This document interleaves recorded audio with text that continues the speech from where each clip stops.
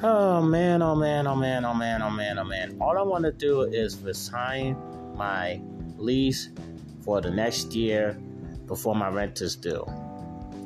I log into the portal and it shows nothing is due, so I had to. And then the day is technically was supposed to be the last day for people to resign their lease.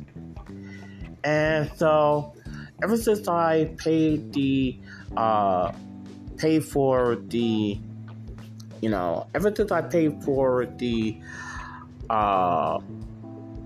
initial deposit from Rhino, so what happened was, it was on the 9th, like it was before 9/11, it was before my other money was supposed to come in, so, it came in early, and then this is the week that the Queen first passed, and then this was before the 9/11 anniversary, and so then, because I had to wait to pay the Rhino rent because I went to, of course, Podcast Movement in Dallas and had to do the money for that.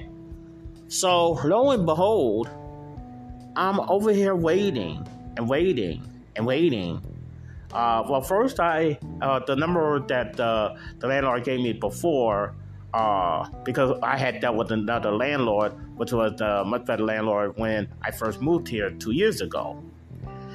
And now with the new landlord, it's, oh my God, I think it was going to be this crazy. So, I'm waiting on a time where I could just go downstairs. It's not like I'm on another side of St. Louis. I just want to renew my lease. I mean, that is all. This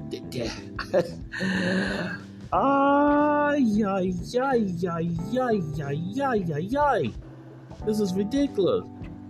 I mean, I need a second house now. I was supposed to be assured that, I haven't been forgotten, that I was still going to be charged rent until the lease signed and stuff like that. I mean, I already know the rent was going to go up anyway. I already know that. Problem is, I know I got to pay the rent on October when my Social Security money comes in, like I usually do, like clockwork. Okay, so when will I sign my lease? I don't even know now. Okay. It is absolutely coming to the point where I'm just ready to lose all my hair. I'm not losing my apartments because it's something that is not my fault. And, I did everything I had to do. Okay, I paid my rent. My rent is current, from all the time that I've been here. Even when I asked for COVID help, and I paid for the rent, even when the old landlord was helping me, with that. So my rent is current. My deposit, my security deposit is renewed, and so now I'm just waiting to sign the damn lease. That's all I'm waiting to do is sign the damn lease. That's all I want to do. We're already at mid-September, and it looks like it's not going to be today because I went downstairs. Nope, had somebody. I've been trying to call since 9 o'clock. Okay, the phone number finally worked. Okay, and I've been voicemail for like an hour or two, like when I called at 9 o'clock and then 10 o'clock, and then I finally said, okay, I gotta go down because once she goes to lunch, then it's like an hour or two or something like that. So it's not gonna be today, and not gonna be today at this short segment. Oh, there is trouble in iHeartRadio. I was trying to make the switch to iHeartRadio and then communicating with Azcast and find out why the heck did I not get the confirmation to iHeart saying that, hey, the Big D Zone is my show. It's still the same show. I'm just moving host providers. And Azcast gave me the procedures to follow to make sure the email get to me. I followed that. To the T. I'm not going to say because, it's private, but still, I followed that to the T. I followed the instructions to the T. Okay? And I went back to iHeart, Tell them to resend the validation email. No. Look for the email. Nothing. I've been doing this all day yesterday, all night last night. Nothing. I mean, this is really ridiculous. I'm calling Aircast. I'm emailing Aircast. I'm emailing iHeart. I just want the move to be seamless. Thank God Spotify was no problem. I mean, Spotify is getting all the programs, no problem. The only other problem there is with Apple Podcasts. Had a problem with my Apple ID. Had to get up another one. Now this time it's the same type of problem. Only this time I haven't got the email so that I can validate the email at Apple Podcasts. My God, this is really getting ridiculous. Unbelievable. I just want to move my show over. That's all I'm trying to do. All I'm trying to do is move my show over so I can get to other services that can help my show make some money. I mean, this is all I'm trying to do, but that's all I'm trying to get is damn problem. That's all. Even with the second balance, I'm trying to keep the second balance. I mean, this is ridiculous. Now, if I'm still being charged rent, that would be great. That would be wonderful. I'll still continue to pay it. But other than that, if I don't have a lease, I mean, what's going to happen then? I mean, this is ridiculous. Absolutely ridiculous. I want a new lease. I want a new lease. Anyway, I did want to cover a story that nobody seems to be covering in the media. Everything is either the Queen or 9/11 or vice versa. But I did get a story from Patriots. Let me get the story here. No, I was trying to call. Yeah, I was trying to call Rhino because I couldn't get an update from the landlord. I was trying to get them to help me. Okay, here it is. It's called Patriots Alert. And they was covering, I think this thing like them, Fox News, and maybe even, there's another news story that I saw. Not a news story, but another news channel that I liked that they had in Texas, but I forgot what it was. But anyway, but these are the only people that covering. It was almost a potential rail strike that would be just detrimental to the economy in a way that we get not only items and stuff, but also food. Okay, so this is from Patriots Alert, and it's just in, and it's on September 15th, which is today. So it's just a brand new article, and it says just in rail strike. Now nobody's covering the story. I don't know why nobody's covering the story. Not even on YouTube. But anyway, so the Big D Zone is covering the story. Okay, and this is a good news, very good news. So this just in, rail strike averted as tentative deal is reached. Washington AP. I'm not going to say the president's name because terrible president so far, the worst president, but I'm not going to say his name. Anyway, the president said Thursday that a tentative railway labor agreement has been reached, averting a strike that could have been devastating. I'll repeat. Let me say it again.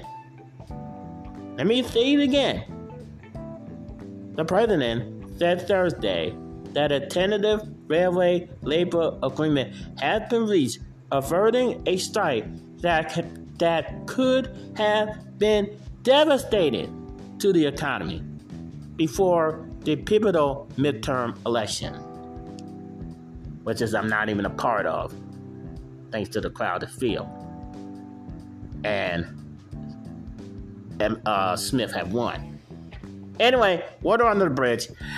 Long shot. Anyway, railroad and union representatives have been in negotiation for 20 hours at the Labor Department on Wednesday to hammer out a deal, as there was a risk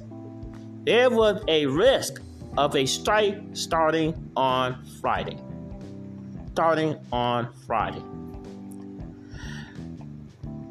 Now, I'll read this again.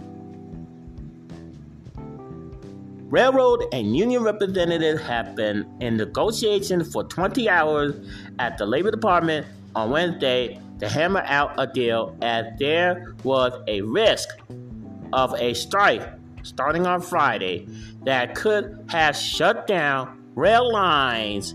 I said rail lines across the country. It would have been terrible. It would have been bad. Biden made a key phone call, and I said the name, what I wouldn't say, but it wasn't there, so okay, long shot. Anyway, the president made a key phone call to Labor Secretary, and the call was made at 9 p.m. as the talks were ongoing after Italian dinner had been brought in, according to a White House official who spoke to the Associated Press on the condition of anonymity to discuss closed negotiation. The president told the negotiation to consider the harm to families, farmers, and businesses if a shutdown occurred. What resulted from the back and forth was a tentative agreement that will go to union members for a vote after post-ratification cooling off period of several weeks. These rail workers will get better pay, improving working conditions, and peace of mind around their health care costs, all hard-earned, the president said. The agreement is also a victory for railway companies who will be able to retain and recruit more workers for an industry that will continue to be a part of the backbone of the American economy for decades to come. The strike would also have disrupted passenger... Whoa! Let me say this again. I will say this once again. The strike would have disrupted passenger traffic as well as freight rail lines, because Amtrak and many commuter railroads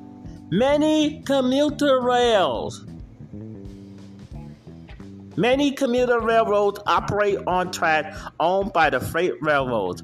Amtrak had already canceled a number of its long-distance trains this week and said the rest of its long-distance trains would stop Thursday ahead of the strike deadline.